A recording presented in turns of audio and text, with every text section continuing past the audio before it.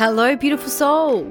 I'm Sarah Michaels and welcome to the Elated You podcast, where we dive deep into the world of self-discovery, growth, and healing to find out who you truly are. So, loss of identity. This has been a really big one for me, and I'm sure that there are a lot of people out there that can relate. Yeah, this is definitely a big one for me growing up. Not so much now that I've found spirituality and now that everything in my life makes so much more sense. But yeah, I'm not sure where to start. When you are born into a Muslim home and sent to a Catholic school and not taught anything about Islam, and your parents are conflicting in their beliefs, it was just really, really hard, to be honest. And I was very, very confused. It was my brother and I, but I'll just speak on my behalf because this was, this is my story and this is how I felt growing up. Definitely confused, not wanting to go down and believe anything that Islam was about because it didn't make sense. My parents could never answer half the questions, and I'm not really sure why. I think they both grew up in homes where they weren't that religious, and plus because they both left at such a young age to come to Australia, like 17, I think they just kind of found their own way. And a lot of their friends, I remember, were very, like Anglo. They had a lot of Anglo friends. They had a variety of different friends, but 3 or 4 Muslim. But they were like real social butterflies. So they had lots of friends. So Italian, Greek, Japanese, Australian, because they lived in a block of flats. And where did they live? Elmer Road. So if you're from Melbourne, you know that Elmer Road, East St Kilda, is predominantly a Jewish area. So, it was really normal for us to see Orthodox walking on a Saturday because they don't drive, and synagogues everywhere. So I grew up really, obviously, the opposite side to where a lot of the Arabs lived. So I didn't know any Arabs, and all the Arabs that my parents knew, they met along the way, were really far. They didn't live in the areas that we lived in, because then from there we moved to Ashburton, and the schools I went to, there was one Egyptian family that were Christian, and that was my primary school because it was a Catholic school. But then high school, there was not one Arab. Can you imagine? Like, I went to a school, there was not one Arab. It was a private school, Sacre-Cœur.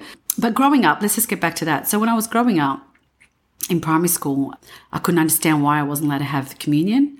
I couldn't understand why I wasn't allowed to have my confirmation. And I just remember that being a really big deal. Everyone else is going for their confirmation, and I didn't understand. I still don't really understand what it is. But here's the thing. I understood Christianity because I went to school and learnt, and there was a chapel in all the schools I went to. I learnt more than I did about the Muslim religion, about Islam. And so I would ask certain questions about, our religion, and no one could answer me. No one could give me specific answers. There were always these roundabout ways. It was only till recently, actually, a client of mine explained things to me, and it made so much more sense. It actually made the religion sound so beautiful. But the way it sounded to me was like, if you show your hair, then you'll get snakes, and then you'll die and you'll burn in hell. And everything was about burning in hell. And it sounded like women had no rights, but it's actually not the case. It's just the way it was interpreted to me. So I rejected that religion totally, and ate pork and drank alcohol. And growing up as well, my parents ate salami and ate prosciutto. And so if you know and you're a Muslim, or anyone that's Muslim, it's just a no-go. Like, they don't eat pork for so many different reasons. Again, like, I don't even know which reason it is. Once someone told me the pig gets its period. Someone tells me because the pig is very similar to us. Someone told me because the pig is dirty. Someone told me because the pig is greedy. Someone just told me again recently because the pig is the only animal that doesn't look up to the sun in the morning at sunrise. And it's like, wow, like no one could ever give me a straight answer for anything. So if you're listening to this and you are Muslim, I'd love to do a podcast with you, and you can perhaps clear up some things with me, because I'm sure I'm not alone. So that was growing up, in my primary years. And then moving up into secondary, my parents would allow me to go to church functions with Lebanese. Now, here's the thing. Why do I say loss of identity?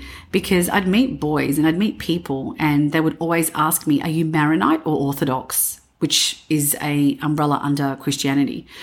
And I was like, neither. And whenever I would say Muslim, 100% it was not a story and it wasn't something in my head. It was definitely a shock and almost like I wasn't accepted.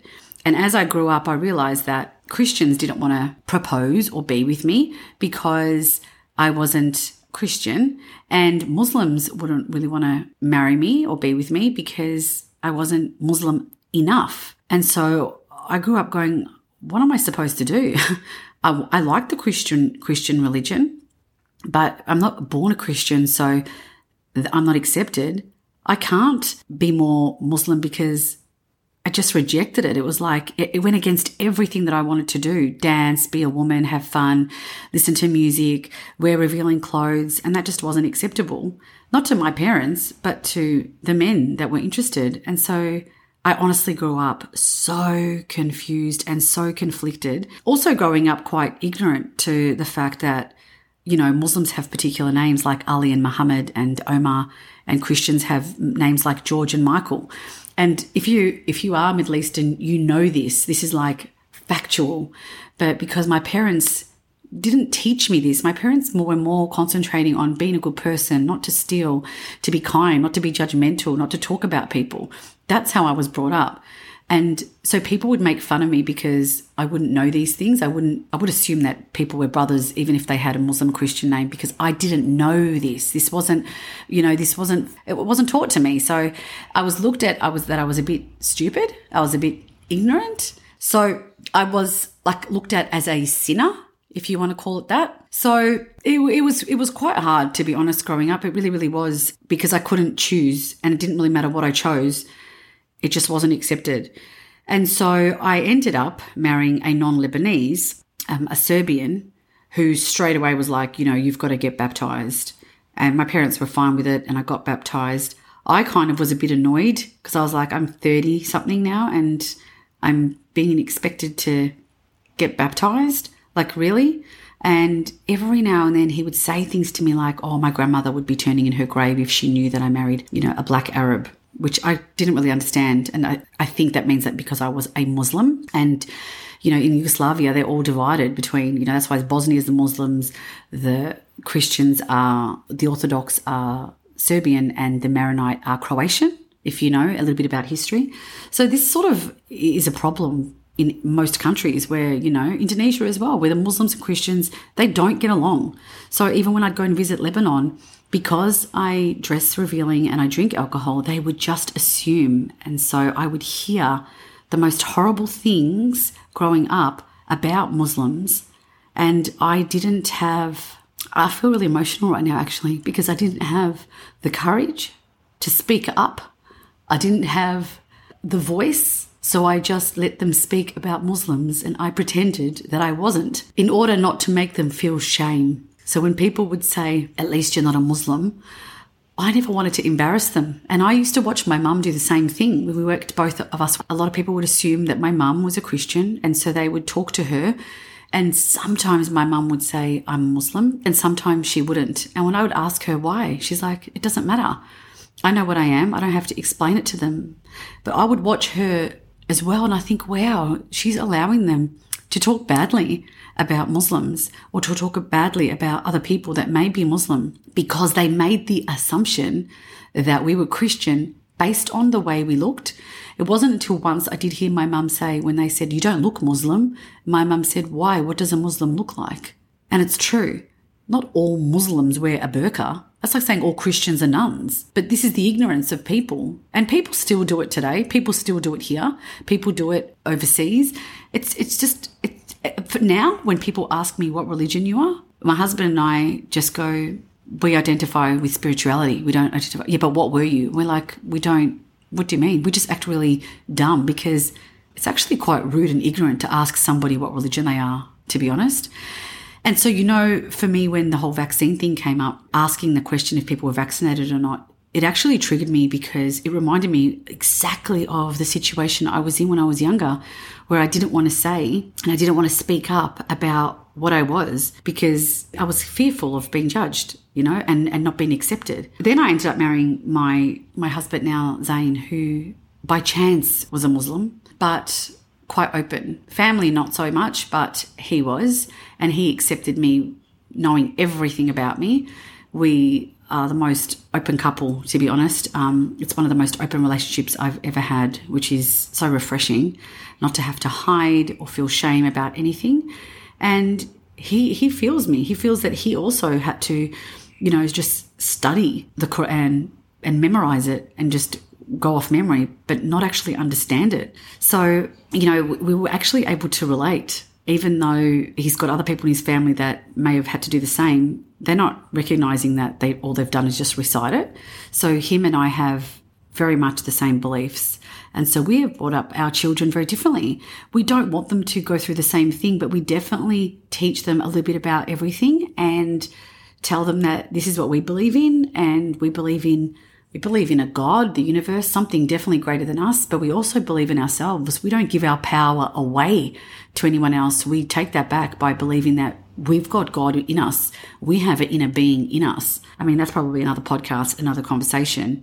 Yeah, I really just wanted to let anyone out there know that if they feel that they grew up with a loss of identity, it doesn't have to come from mum and dad and your environment. It comes within you, with you then growing up, looking within yourself and not following the protocol and following what your parents did and going, what do I believe in? Have I ever sat down to think about what do I believe in? Because it was very much like, I don't believe in this and I don't believe in that, but I could never really identify with what I did believe in. So I used to say that I was agnostic. Then I was like, I believe in science. And now it's like, I believe in myself and I'm open. I'm open to learning more, because if we say that we know it all, then we don't know anything at all. And I also want to say that I didn't want to believe that there was a heaven outside of this. I believe that heaven is here on earth. Hell and heaven are here, and you can make it your hell or you can make it your heaven. So have a think about that and let me know what you think. Thanks for listening. If you found value in this content, please subscribe to my podcast and head over to Instagram @elated_you to see what I'm getting up to. Bye.